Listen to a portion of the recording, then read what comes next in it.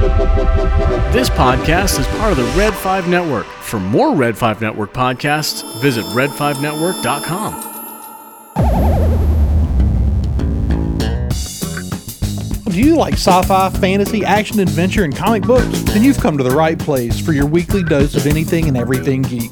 So strap in and let's get this show on the road. Welcome to the Science Fictionary Podcast.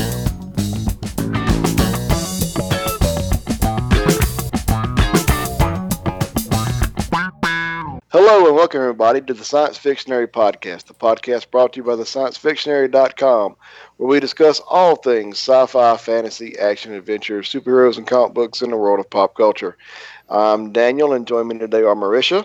Hey everybody. And Andrew. What's going on? And David. Hello there.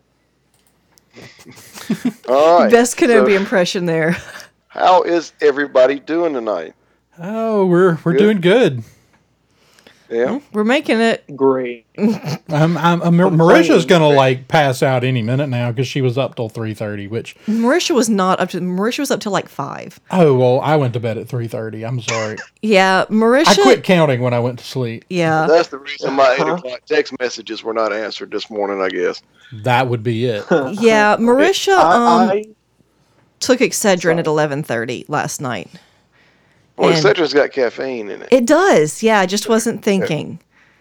So sometimes I'll think I next tweet time. at like 3 a.m. and I feel bad. Like, oh man, people are going to know I was up at 3 a.m. And then like 5 minutes after I tweet, the Science Fictionary Podcast liked your tweet. I feel more better about it. Yeah, I mean, 3 o'clock's not outside the norm for me, but I require more sleep than he does. Marisha gets to be kind of bitchy if she doesn't get at least 8 hours of sleep. No 3:30 a.m. or 5 a.m. binge watching though, right? We're not watching anything new lately. I was up so late because I was working, so I was just watching The Office last night. I was worried that I was going to ruin my children. 3 a.m. I'm watching random videos on YouTube that have delved into a dark place. All of a sudden, I'm learning how to build a chair out of leftover Coke bottles. Yeah, exactly. Yeah, I came in about 3 o'clock this morning. I was like, "Hey, Andrew." He's like, "What are you doing up?"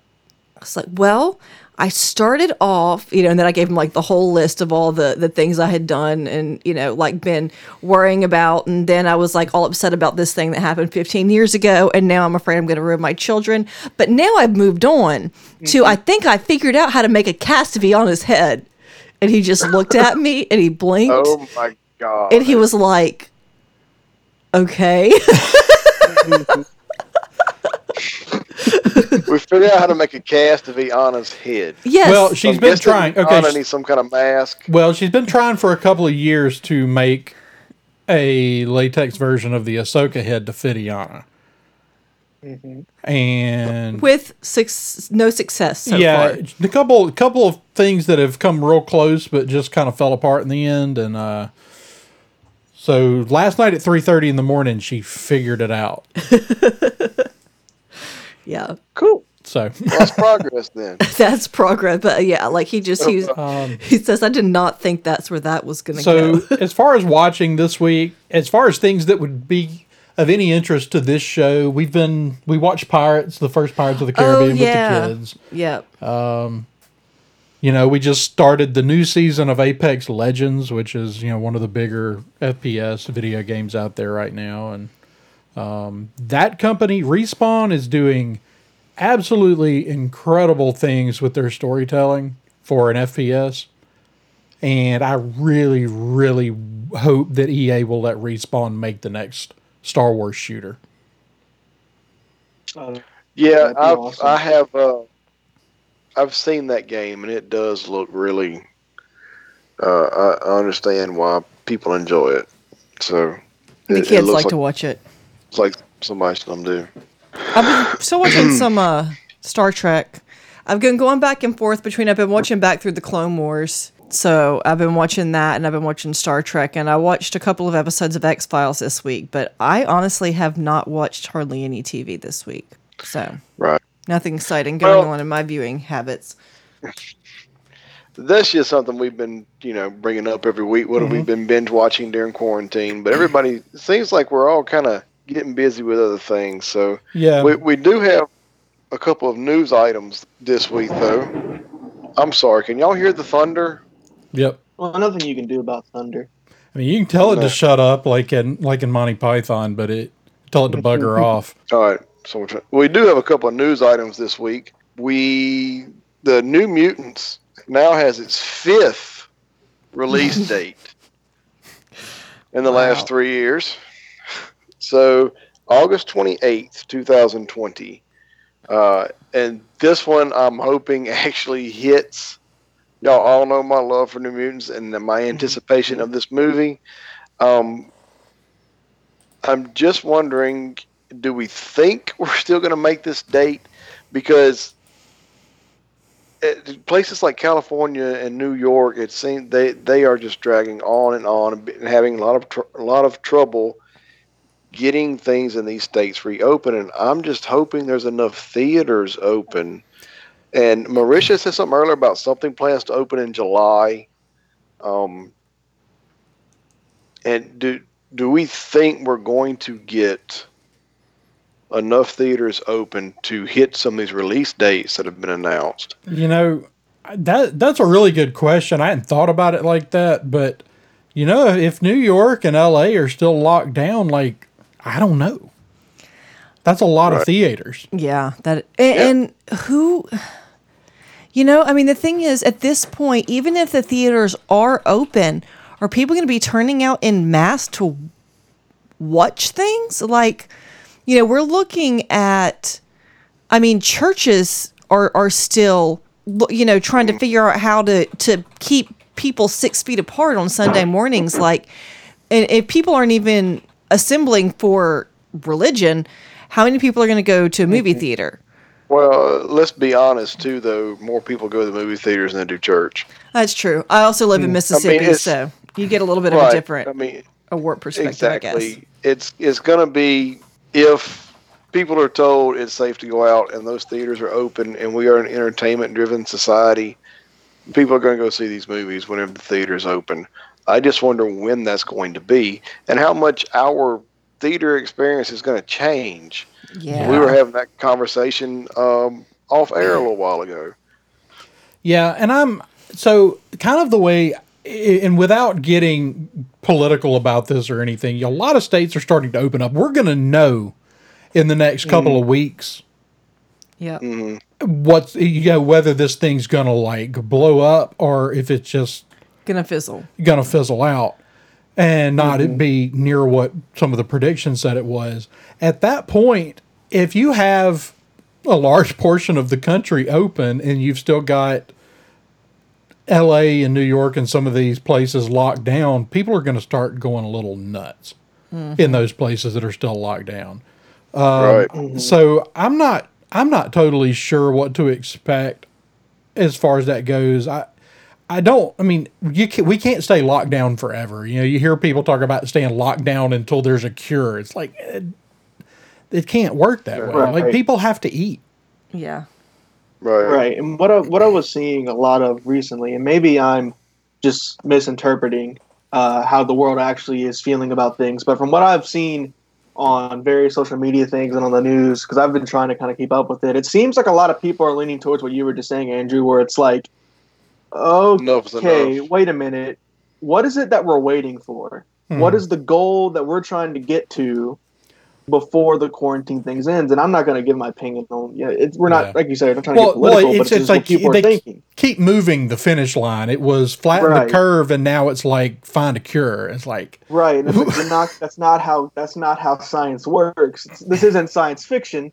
That's why we have a podcast about it, because the real world isn't like that.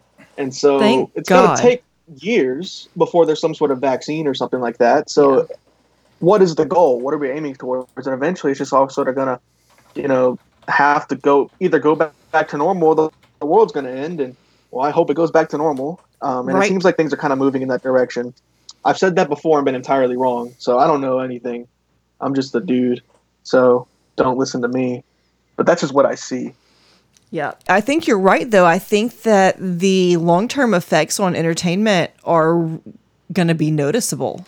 Yeah, particularly with theaters. I mean, you're talking some of these chains that may not survive it. And one of the things we were talking about before this, we kicked Yeah. off the show was AMC had just recently spent, I don't even remember, several $billions revamping their theaters, and Correct. they're incredibly nice theaters. Yeah, they were before. They were before. They were always nice theaters, but I mean, AMC really set out to be the nicest theaters, and I think they did a pretty good job of that. And then they put out AMC, the A List, which is a fantastic deal. We don't have it, but we don't do it because we don't live near an AMC theater. You know, we have to drive 2 hours to one, so it wasn't worth it to us right now. But you know, the AMC was doing really great things, but it was being talked about earlier this week. John Campia was one of the ones talking about it, that, you know, Amazon has been wanting to get more and more into the entertainment industry in different ways. And it looked like there's at least a fair chance that that Amazon may be ready to swoop in and buy AMC. Right. And I'm not sure that that's a bad idea or not. I mean, Amazon certainly a company with the capital to pull it off. And at AMC, you know, we talked last time we recorded about AMC and their deal with Universal. That you know, there's some bumps in the road there. Well, and it may just be something they're ready to do. Well, I think kind of the deal, and I'm just going to, this is what Campia was saying about it. And, you know, Campia has a long history with AMC. So he's kind of got his finger on the pulse of what goes on at AMC. And AMC is a fantastic company. It's been a very good company for a long time. It's not mismanaged. They just, they invested a lot of money and then got shut down. Right. And so now they're hurting to pay off these debts. I want to say it's in the neighborhood of like $5 billion. It's a lot of money. Right. And so a company like Amazon can look at a company like AMC and go, there's nothing. And again, this was what John Campia was saying. There's nothing wrong with AMC. We can buy it. We don't have to like make any changes. Like the management's fine.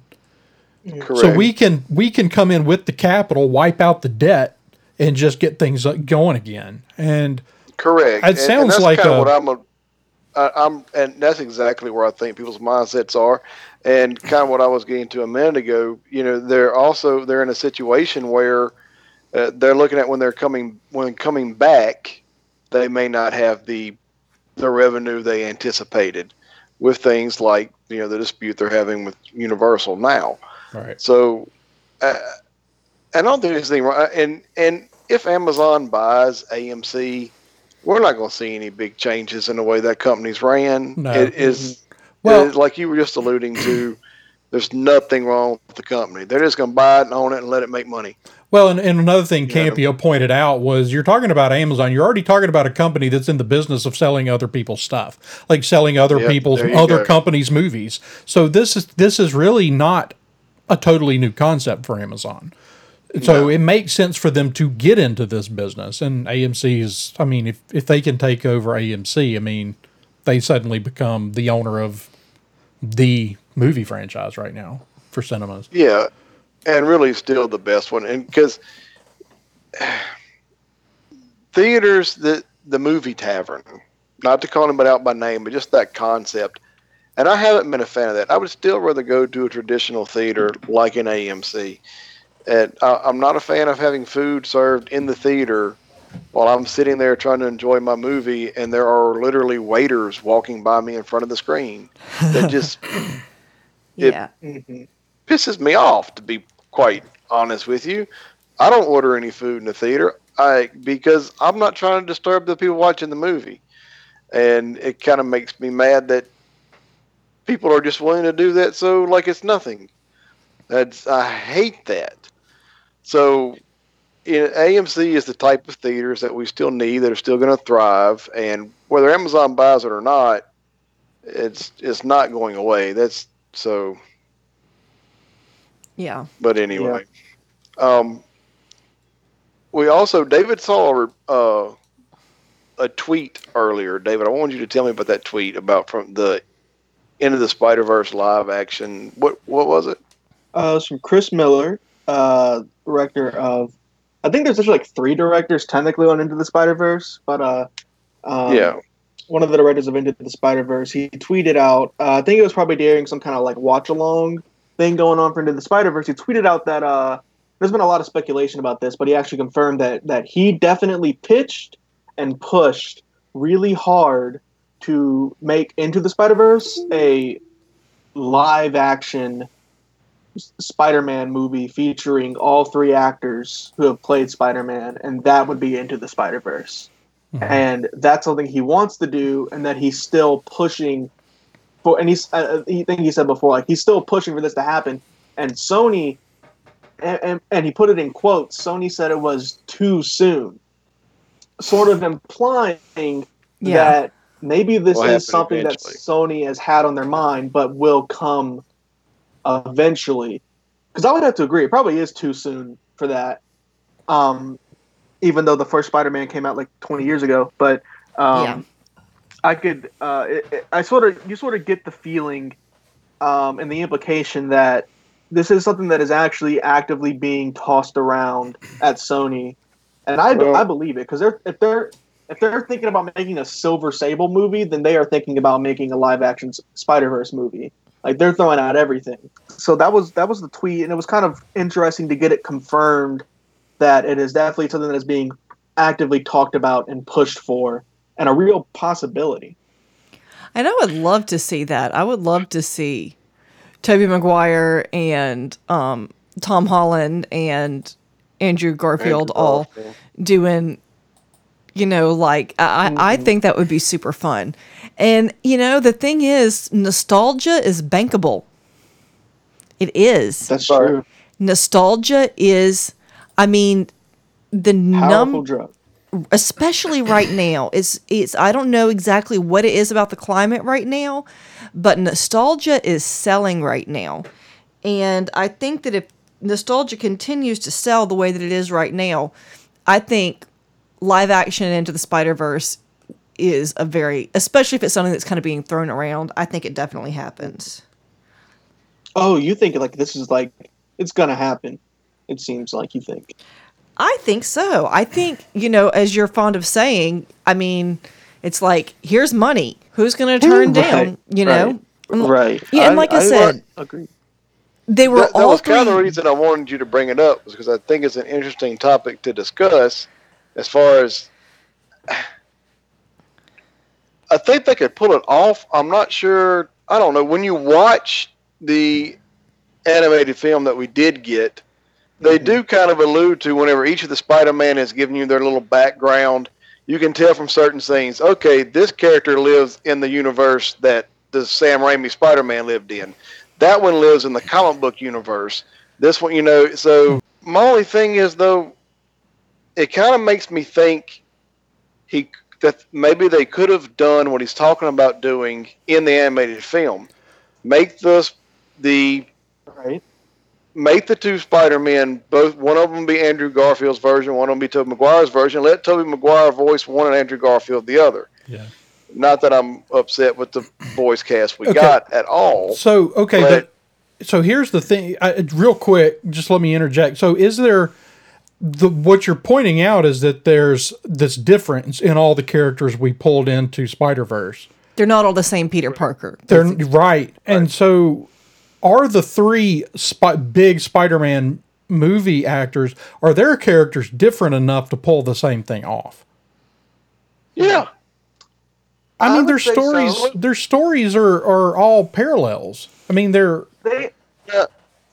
are. But one that they all have in common is Uncle Ben died. Well, maybe if Marvel would say his freaking name in the Tom Holland movies, then maybe, but maybe not. Who knows what actually happened there?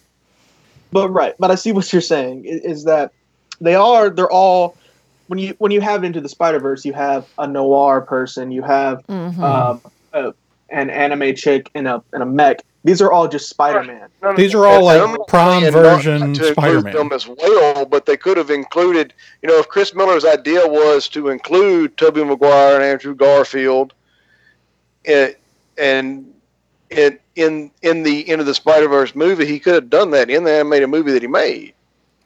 That's true. Right. And I see I'm what going to you're tell saying. you real quick Part of why that. I don't think it's going to happen. Okay. Okay. Because I don't think Andrew Garfield's coming back.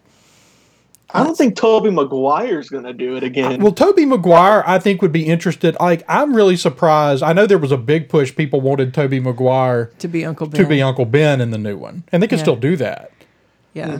I mean, he's certainly old enough at this point to do that. But that's the other thing. Like, if you're talking live action, like, Tobey Maguire's not. I mean, he's going to have to seriously work to get in any kind of shape to play Spider-Man.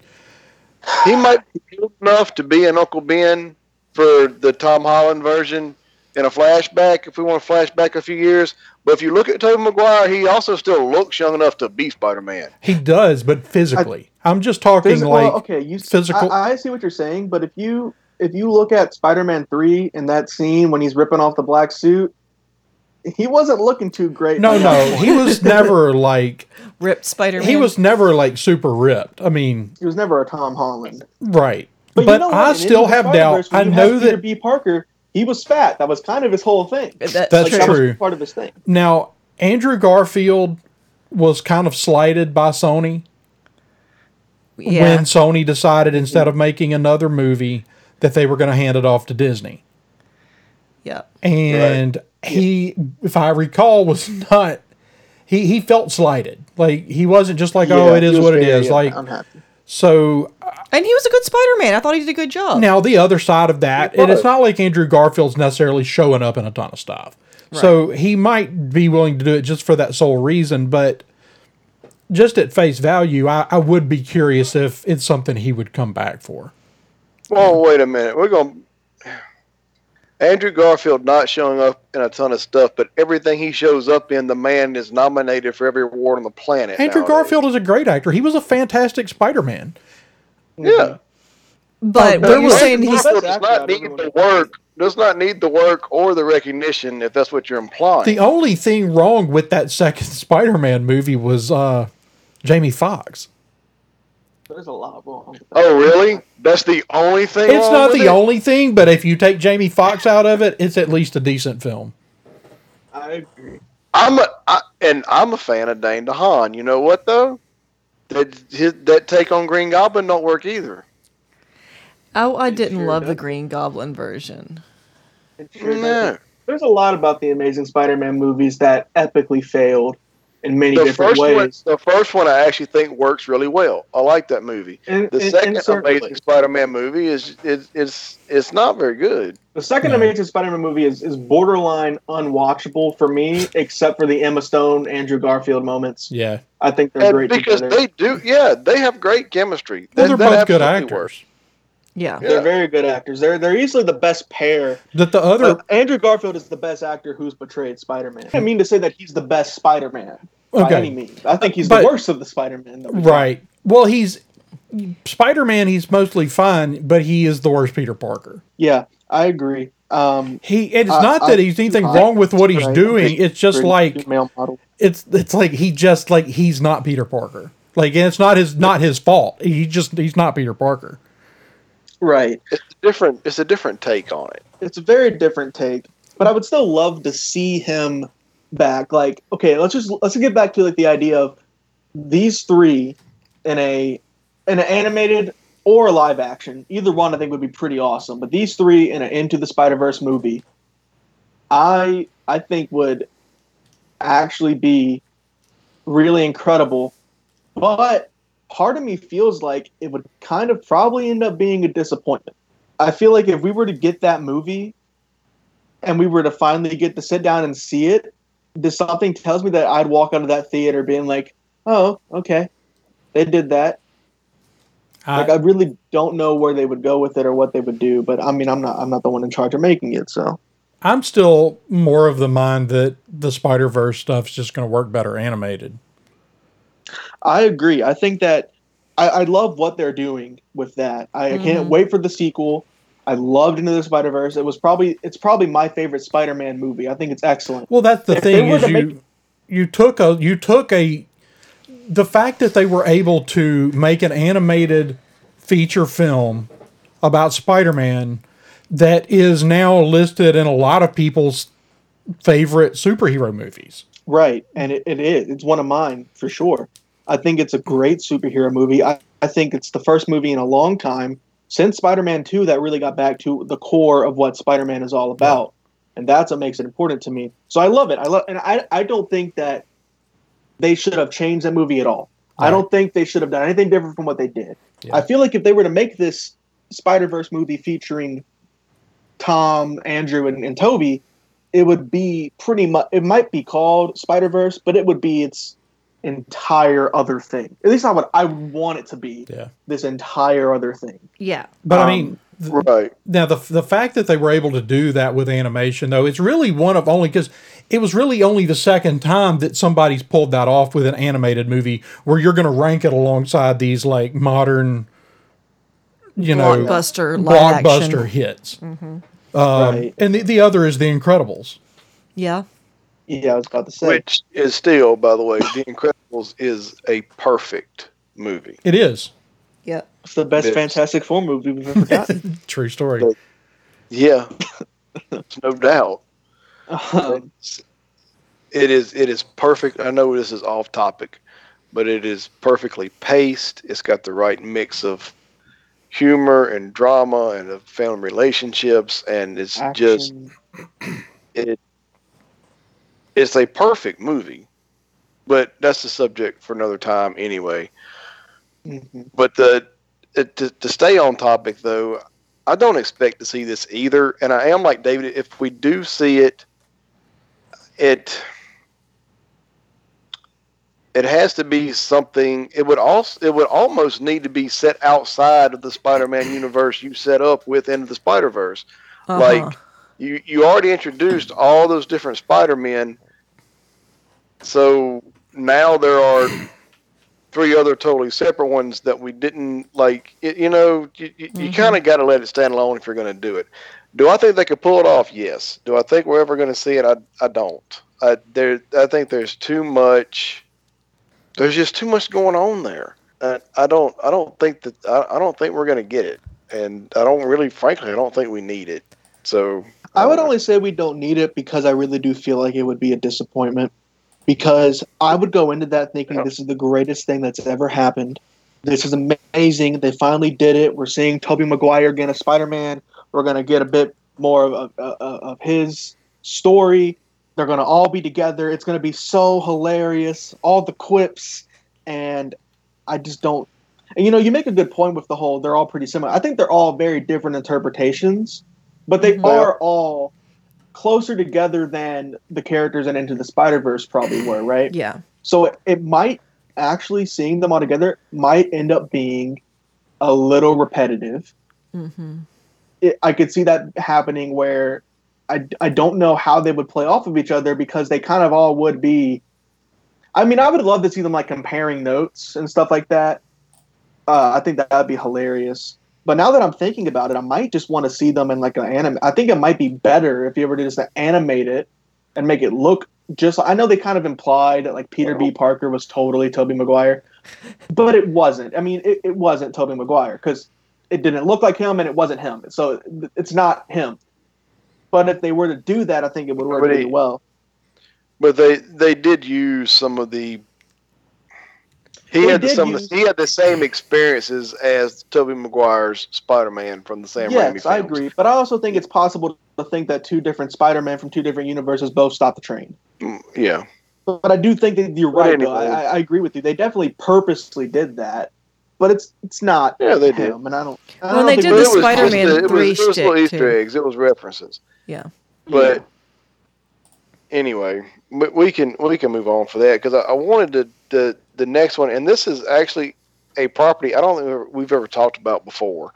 But there is a live action Percy Jackson series in development at Disney Plus, which will cover all 5 of the original books.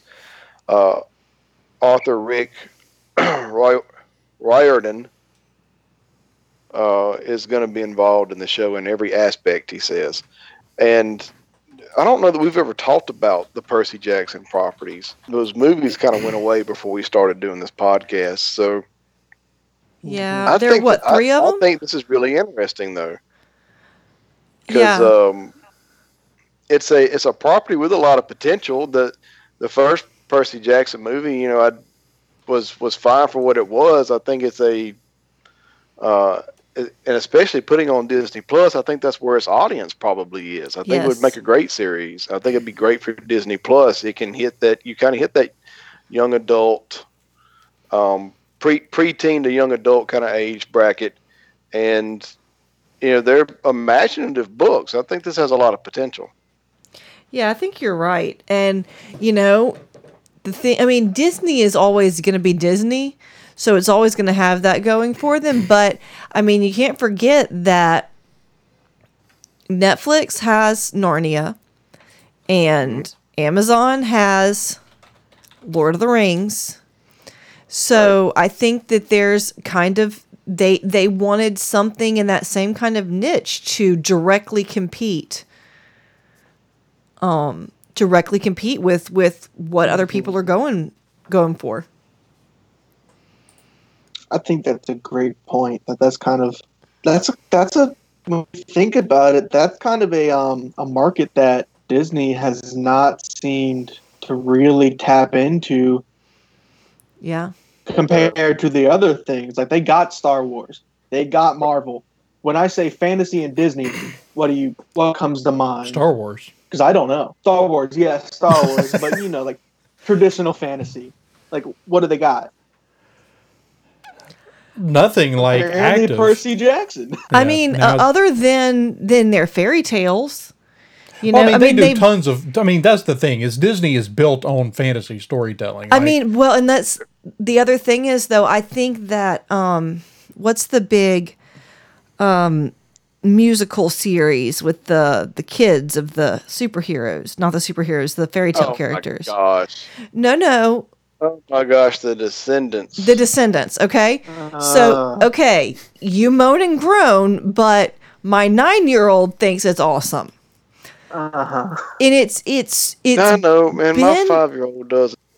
it's been a really big hit with kids, but I think that they're about to be done with The Descendants because one of the actors, I don't know if you remember, a couple of months ago, the kid I don't know. tragically Cameron Boyce. died. And I think that may be the end of those movies, and I think that they may be looking for something a little different. I mean, and they're getting older too. Their actors are getting a little older. They're in their 20s now. They're not necessarily looking to do Disney musicals forever, so they need the new thing. And Percy Jackson is a perfect fit. yeah, I mean, it's a little bit more mainline It's not- fantasy, yeah. but let's not I mean, because like we were saying, the fairy tale is at the core of what fantasy storytelling is. Yep. So Disney, the house that Mouse built, it's built on fantasy storytelling. Right. But as far as what we would consider, I don't even know how to describe it. Traditional fantasy. Epic Right, but the fantasy? fairy tale is traditional fantasy. It's Epic. the oldest form of fantasy. I think he's right though. I think it's that epic fantasy. Yeah, Lord, Like, the stuff that's built. serialized. Well, and the stuff that's more Lord of the Rings, High fantasy. high fantasy. Right, high fantasy. That's high fantasy. The just the franchise. Like, yeah, they're built on it, but they don't have that. They don't have Lord of that. the Rings. They don't have the Narnia. They don't have that other things singular have. product. That so yeah. Mhm.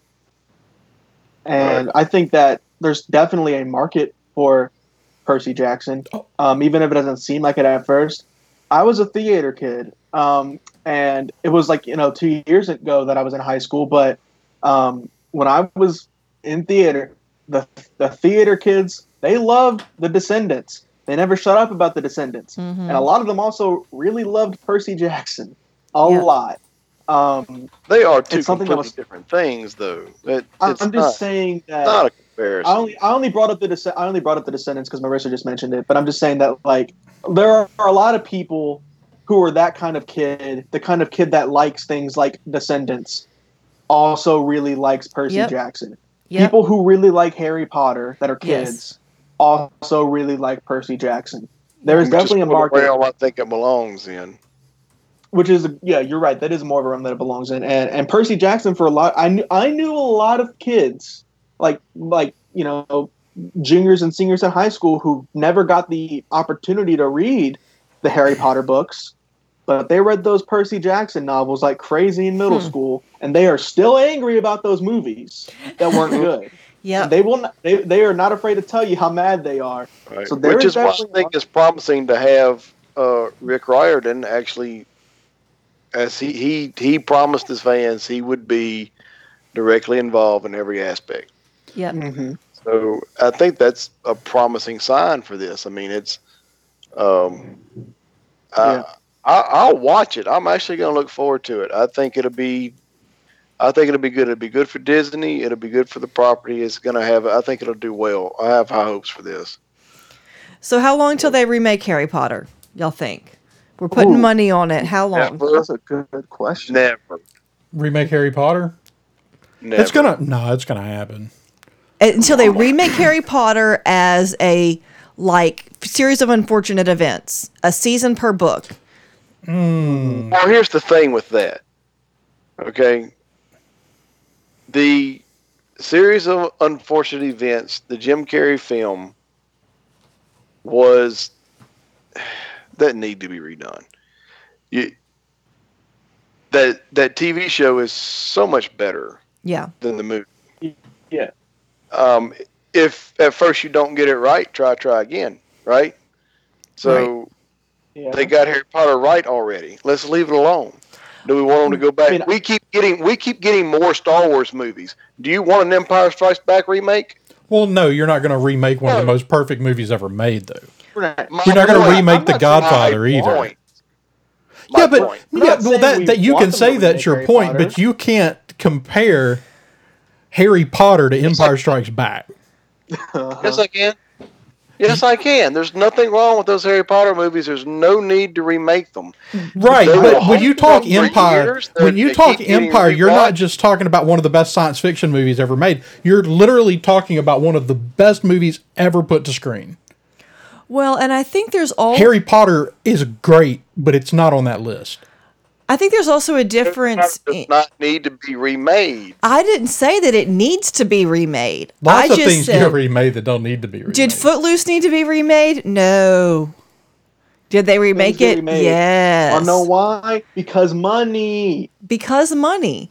And I mean, the money. thing is, at some point, I mean, okay, so do you even remember any of the Harry Potter movies coming out, David?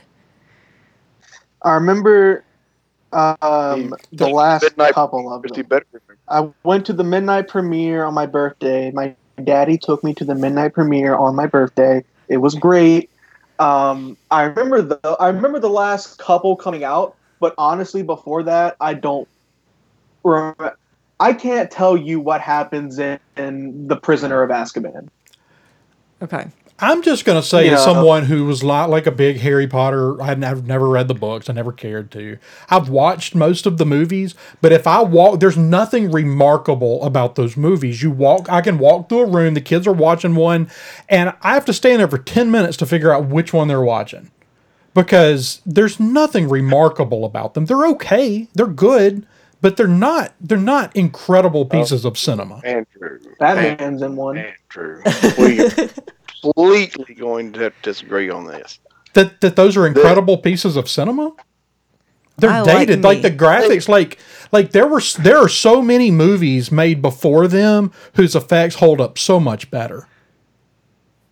The cast I is don't great. agree with that either. I don't think there's anything wrong with those effects. I was watching Prisoner of Azkaban the other day. The entire scene with the night bus is fantastic. The Night Bus is great. I mean, I'm not I saying the remember that. movies are bad. I'm just saying like there's There's nothing money. remarkable about them. Look, you're entitled to your wrong opinion. That's all I'm going to tell you.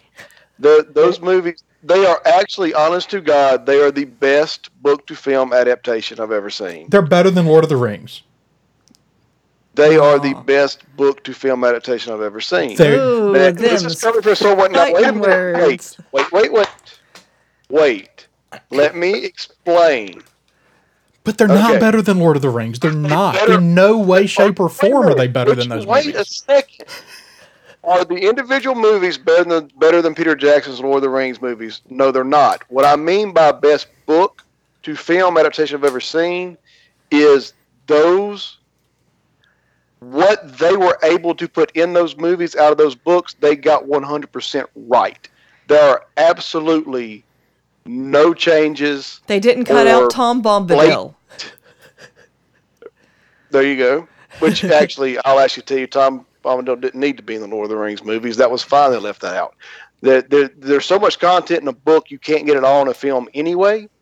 But what they did adapt to film, they got 100% perfect every time.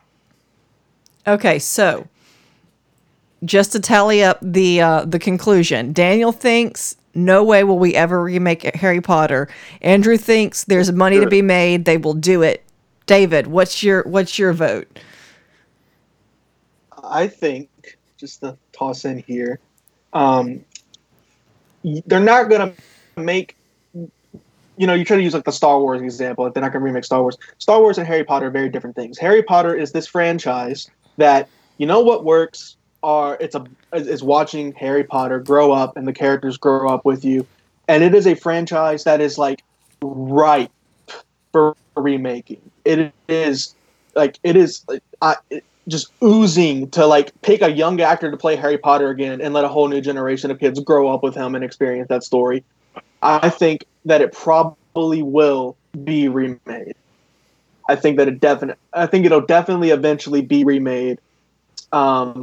Probably, I would say I think we're probably going to see another first Harry Potter movie, like a reboot Harry Potter thing, whether it's TV or film, within the next 10 years.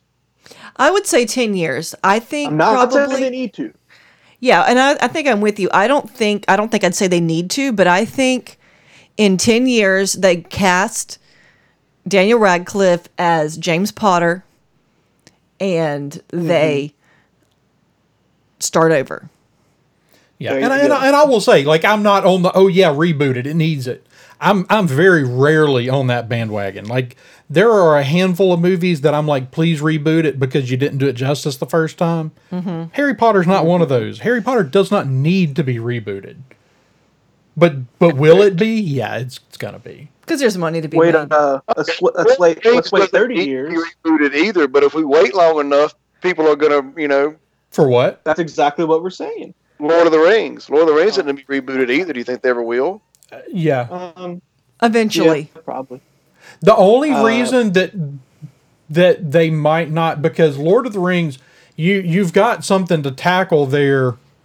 Part of what made those movies so magnificent was the way they put them together.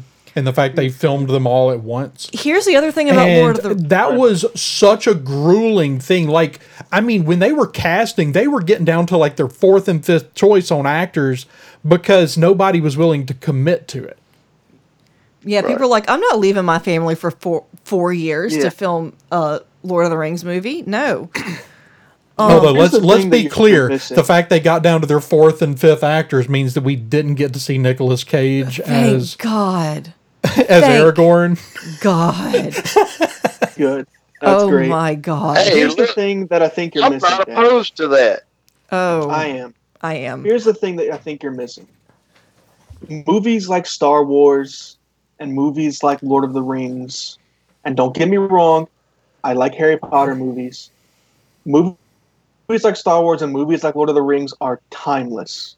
From the way they were filmed, to the stories that they tell, to the universes they take place in, they are timeless. The special effects in Lord of the Rings are never going to look bad because they weren't special effects. They were models that were built and filmed. Yeah. They're always going to look good. They're timeless. The Harry Potter movies are great. They're not timeless movies. In the same way that, honestly, Star Wars Episode 1 could bear to be remade. The thing is, Star Wars Episode 1, let's not pretend like it's digital and you couldn't do an Episode 1 special edition and fix a lot of the problems. That's true. But in the same way that there are some issues with the effects in episode 1, I think there are some similar issues with Harry Potter. But here's my thought comparing Harry Potter to Lord of the Rings. Everybody reads Harry Potter still. If you have the slightest interest in fantasy, you read Harry Potter. A lot of really casual readers read Harry Potter. Mm-hmm. Everybody does not read Lord of the Rings. For a ridiculous number of people, their first and only experience with Lord of the Rings is the movies. Right. That's so true. For a lot of people, Lord of the Rings isn't primarily a book. It's primarily those movies. Whereas Harry Potter is primarily the books and also the movies. And so I think there's always going to be remakes, like in the same way that every few years they remake Emma. Not because Emma needs to be remade. It's been done really well. But because every few years people want to tell that story their own way because people continually read the book and are like, I want to tell this story my way. So that's kind of my thought. What's that? You know what I love about this show? Is we never agree about anything? Nowhere on our topic list was anything about remaking Harry Potter. And Andrew makes an offhanded, meaning nothing comment, and we get on the best topic we've had all night. So, anyway. Well, in a few years, whenever they remake Harry Potter, we'll pull this back out and tell you were wrong, Daniel. Yeah. Well, I'm going to boycott it. I'm not going to see it. There's nothing wrong with the first set of films. I don't think it's going to go in theaters. I think it's going to be on a streaming service.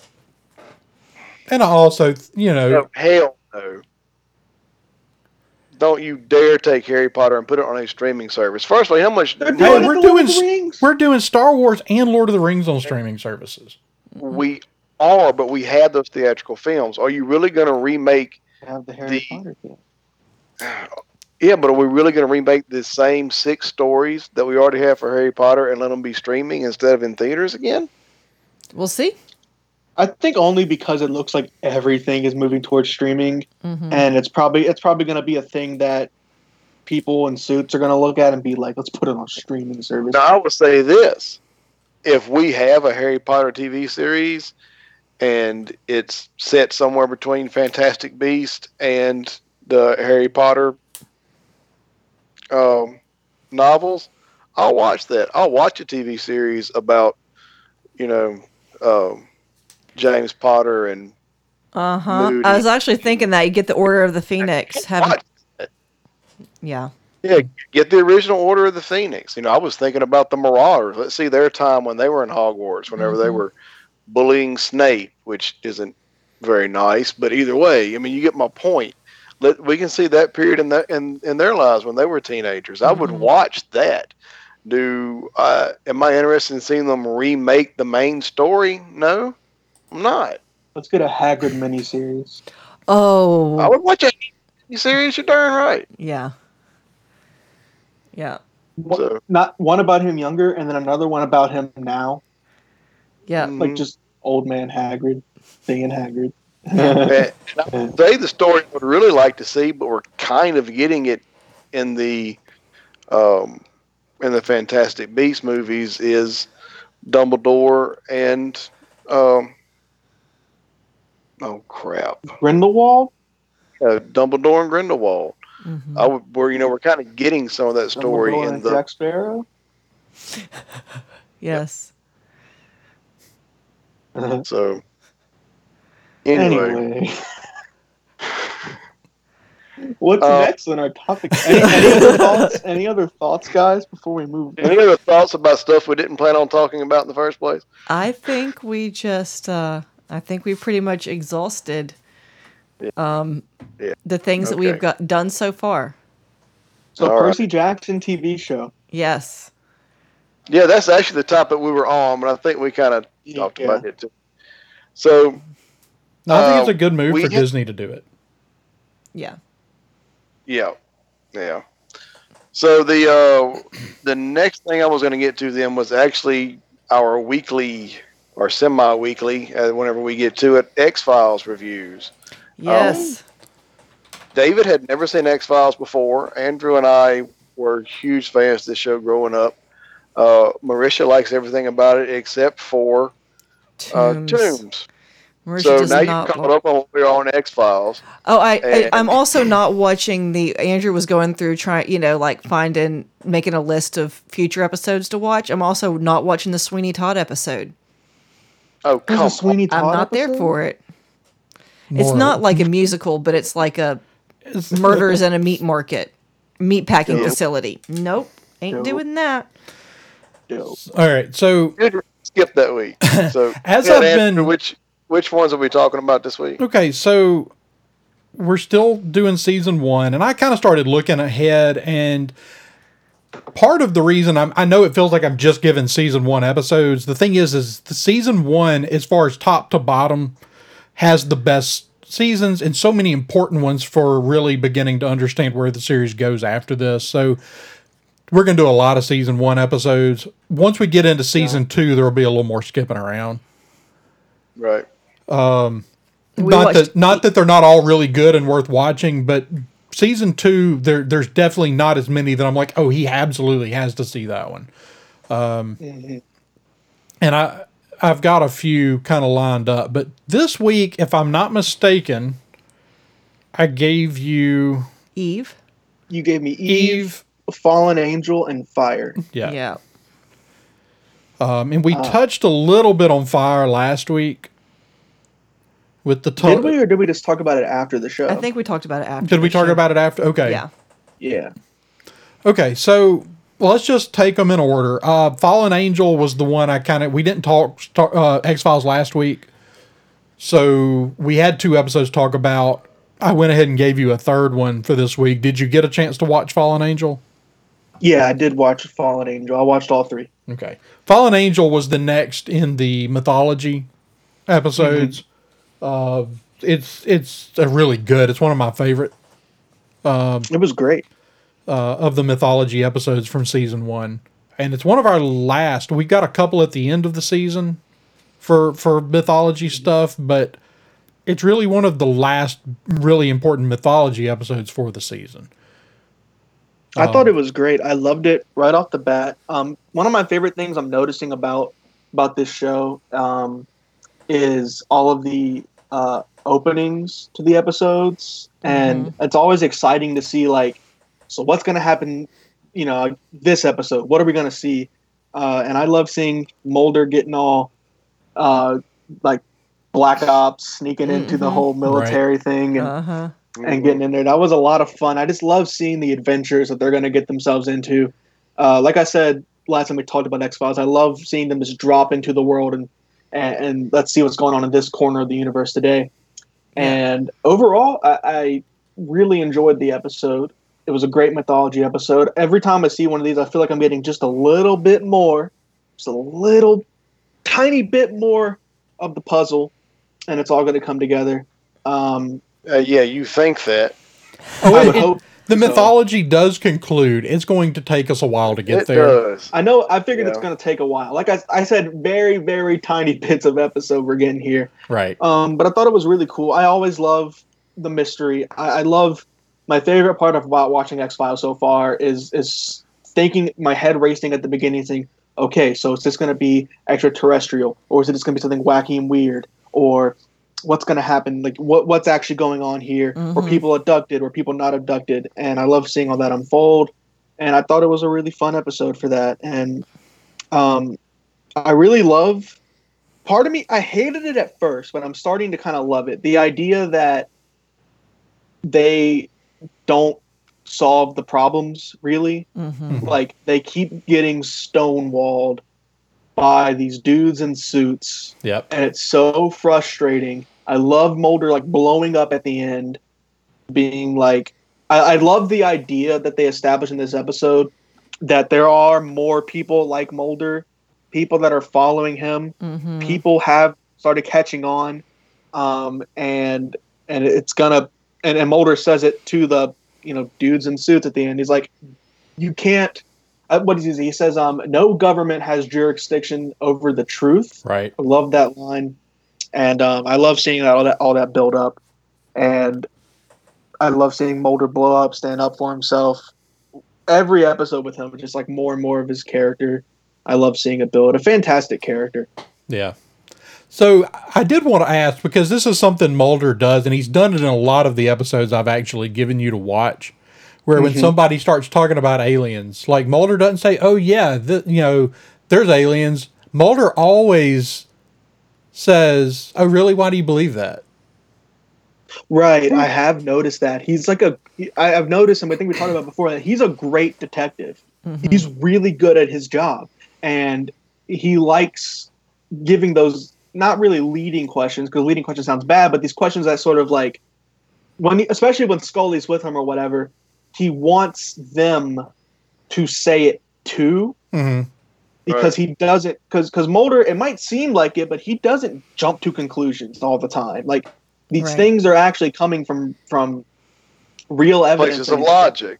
Places of logic that he's gathering. And by getting these people he's talking to work it out themselves and say, well, why do you believe that? Well, and what happened? The real trick of it, too, is when he says, why do you believe that? He doesn't know what the answer is going to be. Right. And they might give him some experience he didn't know about and fill in another piece of the puzzle for himself. He's constantly gathering all the information he can all the time. Like you said about him being a great detective, he's a great investigator, he's a great FBI agent. We've talked about it before. And he is constantly trying to gather all the data he can get. So... And I have noticed that, and I do think it's really great. And I know every time it happens, I'm like, there he goes again, just being like a Sherlock, kind of archetype character that I love to see. And it's so funny whenever he's talking like that, and Scully is like, "Oh wow, so what? You think they were taken by aliens or whatever?" And he's like, "No, like."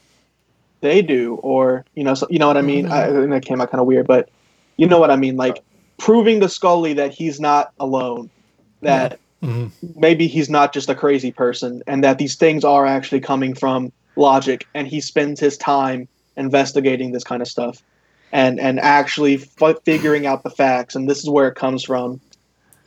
And I think that's great. He's not just out to find all the pieces to fit his narrative. Because that's the thing is, out for the truth. He is looking for the truth. Because I mean, that's the thing. A lot of proves him wrong, he'll be perfectly happy with it. Right, exactly. And so I think that's one of the great things about Mulder is ultimately he's not looking for vindication. Mulder has a single-minded objective. It's the truth. Yep. He just he has his personal wanting to find out more about extraterrestrials because of his sister and everything. Right. But you're right. Like, he doesn't let that get in the way of the truth. And there's a great example of that in the following episode that we also watched, Eve, where once they start kind of realizing that these girls they're not aliens, it's not this alien thing. When they start sort of realizing that, he drops it. Like towards that beginning part where Scully starts putting together these facts about other things, and Scully points it out. She's like, "Oh, so you don't think it's abductions anymore?" And it's like, no. If the facts in front of your face are pointing towards something, then that's what it is. He's not crazy. Right.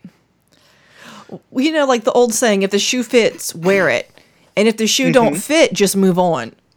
And he does. Yeah. So what did you think about Max? Max is an interesting character to me, and Max is actually kind of a prototype for some characters that they're going to introduce later. I think at the end of this season. Daniel, are the lone gunmen introduced at the end of season 1? No, I think they come along sometime in season 2. Okay, so when we get to them, you'll see that this guy kind of serves as a prototype for them. But what did you think about the idea that not only is Mulder out there doing this stuff, there are literally people out there following his research? Right. And I mentioned that earlier. That blew my mind. That was one of my favorite moments of the episode whenever he said that, and Mulder was like, "How are you following it?" And he's like, your travel records, your papers published under crappy false names. Like, there are people who are listening, and I really loved it because it established that what Mulder is doing is not, even when it seems like it's all in vain, even when he gets stonewalled, that it's really not, because it is building up this following of people. Right. And Max implied that he's not, he said, like, we've been following. He's not the only one who's doing this. Right. And there are other people who are like-minded, who just want to know the truth, who just care about the truth. And I really loved Max. I thought he was really sympathetic and great. And I loved that moment where they find out that he's schizophrenic, and Scully's all like, oh, okay, so he thinks he was abducted. He's schizophrenic. And Mulder's like, no, he doesn't think he was abducted. Like, it's not that. Like, Right. I know what I'm talking about, and I thought that was great. I really wanted to see more of him. Yeah. Like, I really enjoyed his character. Yeah. It's like we talked about, I think, last week, where this show's great at building up these characters that make you actually really care about them, and these characters who could be stars of their own show, Right. that you just sort of drop into and see what's going on. So I did notice that idea that there's people who are following Mulder, and I noticed that, like, it's setting up something. Like, it's always building to a little piece of the puzzle at a time, and it's building up to something. And there are people, when he blows up at the suits at the end, he's like, there are people who are caring about the truth. There are people who are paying attention, and eventually you're not going to be able to deny them that. And I love that. It's always ironic to see the character that works for the government being so irritated at the government. It's great. And I think that's also really interesting to see. Like, I love that dynamic of, like, Mulder's an FBI agent. Like, he's technically a part of the government, but things are not always as straightforward as they seem, and things are complicated especially when it comes to that sort of thing. And it's there's a lot of moving pieces in there to work out, and it makes things complicated in a lot of ways, ways that you don't expect. Right. All right. So the second episode I had you watch this week was Eve, which was, is a Monster of the Week episode. Yeah. Got some kind of crazy. Actually, step back for just a second, because you did learn one more thing about Deep Throat at the end of the previous episode. At the end of Fallen Angel. At the end of Fallen Angel, right? Right. Remind me. So at the end of Fallen Angel, that's when he's like. I watched it a couple days ago. Yeah. So at the end of Fallen Angel, they're like, we had him. The guy goes and talks to Deep Throat, and he's like, we had him. Right. We could have gotten rid of him. Like, what did you do? Why did you stop it? Kept him safe. Yeah. And it seems like, so Deep Throat is actually a higher up in the FBI or the government, it seems. Right. And so you get that line, that keep your enemies closer. Yeah. Line from Deep Throat. Which is, you're right. That was interesting. I didn't notice. I saw it a couple days ago, so it kind of slipped my mind. It's just a kind of a little piece we got there at the end. Because at first you meet Deep Throat and you kind of think that he might be on Mulder's side here, that he's just some guy, right? That's like maybe like Max, who's paying attention, who just is powerful and is on Mulder's side here. But now you sort of start thinking, like, what are his intentions? He's like, keep your enemies closer, so maybe he's not on the side of Mulder. But he also told Mulder that aliens exist. So it's he's playing somebody in a good way. Yeah. We'll see but in a good way. Yeah, we'll see a little bit more of him. But let's move on to Eve. Eve is one of those very memorable episodes of this show. Yeah.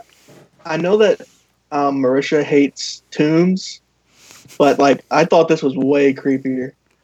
It's pretty creepy. These little twin girls, like the Eves, and at the end it's like, "Hello, Eve 8." We've been like, "Oh my god!" That was terrifying. Like the way they talk and just the diabolical, evil little, I loved it. It was great. I love the openings. I loved the opening of this one. I love the twist. This episode did not go at all how I expected it to go. Yeah. Which kept me really on the edge of my seat the whole time.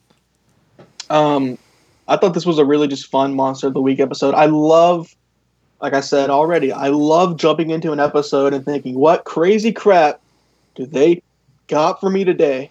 You know? Yep. It was definitely an expectation subverting episode because, you know, you're always set up to assume that the child is the innocent. Mm-hmm. You know, I mean, that's obvious, right? Clearly, this child is the victim. But they're not. It had been a long time since I saw it. But it's like I sat down to watch it and I turned it on. And like as soon as we saw that kid, I was like, yeah, I don't remember exactly how it all falls out, but I know she's the, you know, I know those two kids are communicating. Mm-hmm. And yeah, it's definitely memorable. It was very memorable. I loved the WTF moments in this show, and this episode has had tons of them. Like every time something happened, it's like I see it at first. I'm like, is this an episode about vampires? You know, you see that for like the looks like bite marks in the neck and blood's been sucked. Like what? And then when they go to visit the next victim and they open it and it looks just like the girl from the first victim, and it's like what? And I love those moments. And it keeps building and really, really just entertaining. Yeah. Pure entertainment.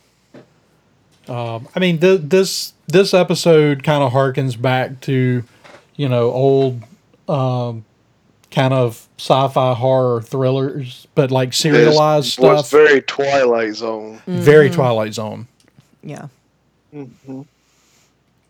So, that was really great. Well, and that's kind of the thing about the X-Files is it tends to bring out, you know, a lot of really kind of Twilight Zone kind of ideas that really they kind of explore. Very Twilight Zone, yeah. What were you about to say, Dad? Andrew had talked about Deep Throat a second ago, and that's kind of the thing about this show, and I had warned you about it already. Nobody in the show is what they seem at first. Everybody, other than Mulder and Scully, everybody's got their own little agenda. Everybody's trying to manipulate them in one way or another. And this show was one of the first shows I can remember doing that really well, where there were multiple layers to everything that was going on. Mm-hmm. Yeah, it really keeps you on your toes. It really, really does. And every time, the show does a great job of every time you get comfortable, reminding you that things are not as they seem. Yeah. Ever. Yeah. And you always have to be questioning. You can't get too comfortable with the truth. Freaking Scully and Mulder got a little too comfortable, and they almost got poisoned. Right. You know? It's a perfect example of like you can't fall into that trap. Yeah. The show's great at that. I think it's an obvious right. theme. There, you know, this whole because their whole premise was initially that these kids were somehow the victims. Right. That's just the assumption. Right. Like, yep, they're the victims. And we got to take them into custody and protect them. And you know, another thing the X-Files does a lot in this episode was no exception, is kind of bringing in dark elements from our history, from real history, and weaving them in. I mean, like when you go back to it, I mean, these kids were part of eugenics experiments during the Cold War to create super soldiers. Right, I did enjoy that. I actually, whenever that got brought up, I was like, "Oh crap!" Right, they're doing that. Oh, okay, they're really. Oh, she was okay. Yeah. That was a horrible, like, evil thing that actually happened in real life, and we're going to explore it. And they've done that a couple times, and I think that's a lot of. I think that keeps it keeps you on your toes. You really do never know what's going to get brought up. Yeah, for sure. But there was one other episode this week. There was. We also had Fire, which is one we discussed just a little bit last week. One of my all-time favorites, just because it has Mark Sheppard in it. It was great. This is my favorite episode so far. And I noticed Mark Sheppard because recently you guys had me watch Firefly, and Mark Sheppard's in Firefly. He is, and everything else. Huh? And everything else. And everything else. Yeah, and he was great, and he was fantastic in this episode.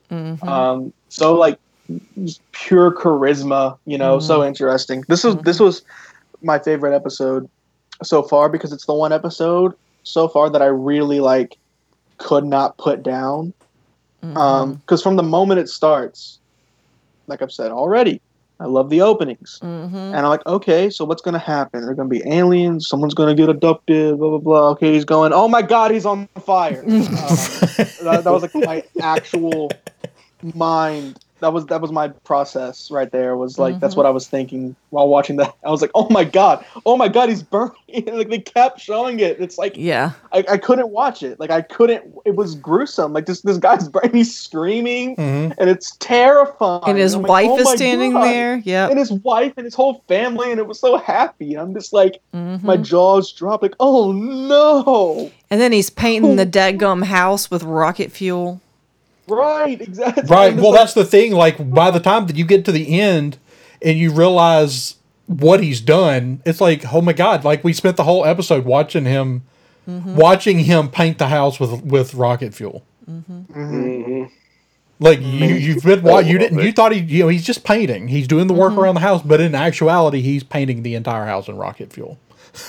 Right. I love it. It was. Oh my God! Just blew my mind. Yeah. I love seeing Mulder fighting his fears. I thought that was it's really the first time you kind of see Mulder lose his cool. Right. Because he's always the one who's got it. He's got this. Right. He's got the aliens. He's got the serial killers. He's got it, but not the fire. He hadn't got the fire.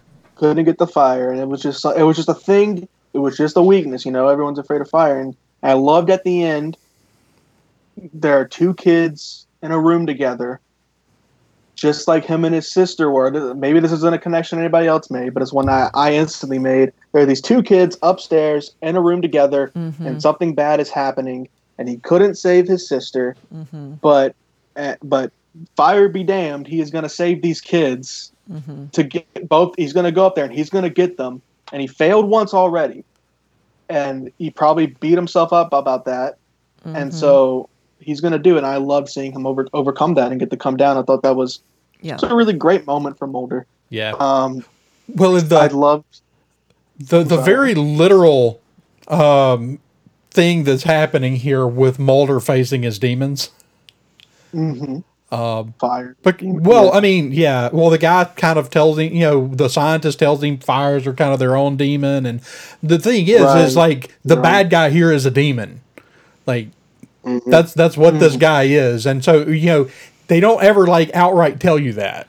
They don't outright say it, but the word demon is said like 3 or 4 times in the episode in reference to other things. Right.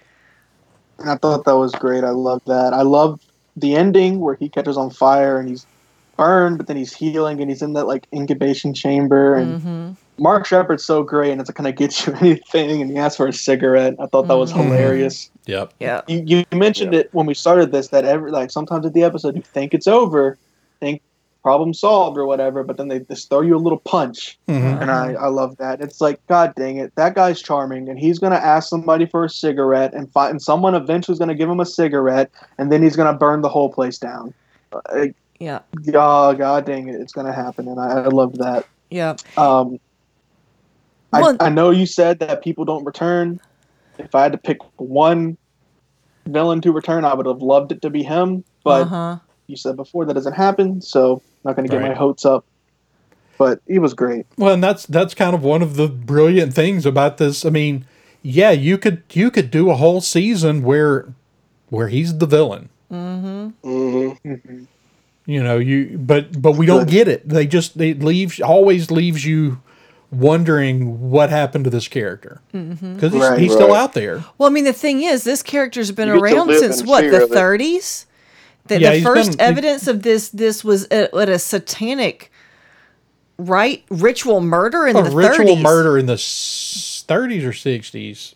He died once in the 30s, and then he died again in a tenement fire in the 60s. Right.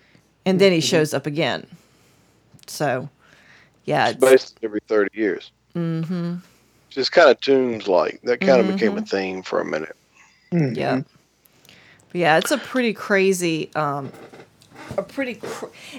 you don't get any sort of explanation like, where does he come from? How did he get here? Right. It's all implied stuff, but From never where did like he an go? exact thing. Yeah, where did he go? Yeah. So, Great show. I really enjoy every episode that y'all have had me watching. I love. I'm sitting here honestly like mind boggled of like how many seasons of the show are there? There are 11? 10 or 11. 11. I'm like, how are they going to If you do count 11? if you count the last two that they made just sort of off the cuff, it felt like that makes it 11. Yeah. And I'm sitting here like how are they going to do 10 more seasons of this show? It kind of loses steam at some a lot point. of it gets resolved as you go along, and it gets to a point where they do have a jump the shark moment. We're not going to lie. The first 6 or 7 seasons of this show, though, were really good. Yeah, they are. And once we get to like season 7 and 8, 9 got better again. When we get to 7 and 8, there's going to be a lot more skipping around just because there's some good episodes. It's certainly worth watching, but for the sake of what to talk about on this show, we won't cover quite as many. Now, Those what last they two did when they seasons were brought it excellent. back, season 10 pretty much concludes the mythology. I think That's there's right. like 2 episodes at the beginning of season 11 that wrap the mythology completely. Yeah, you can honestly skip. And look, we love the show. Y'all hear us talk about it every week. Andrew and I grew up with it. David's enjoying it. You can honestly know everything you need to know about X-Files from what we've watched in season 1, and then we're going to pick episodes 2 through 6. You can watch the movie I Want to Believe and season 10 and know everything you need to know about X-Files. 7 movie? 8. Yeah. A couple of movies. Yeah. A couple of movies. Yeah, there Yeah. were 2 movies. Also, I wasn't a fan of that one that came out when Andrew and I were dating. Yeah, it's kind of creepy. It's creepy. I don't remember anything about it except that guy in the pool, and he like sinks down below the water, and it's all creepy looking. And I was like, nope, nope. Second one. But you're talking about a show with 218 episodes. Yeah. You're But you can really, we're not going to sit here and pretend that for 13 years this thing kept the quality it started with. I mean, all shows have ebbs and flows. And yes. you really can skip 7 and 8. You don't actually need any of that. Yeah, I'm gonna have to look and I'm gonna go through them and pull episodes, but there won't be a whole lot from those seasons, other than probably key mythology points, honestly, in those seasons. Right? And we've been talking about Star Trek also.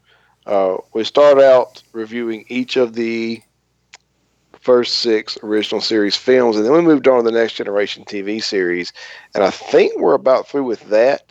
I don't think we're going to talk about tonight, but next week I want everybody's final thoughts on the Next Generation, because I think we've gotten through pretty well season 6.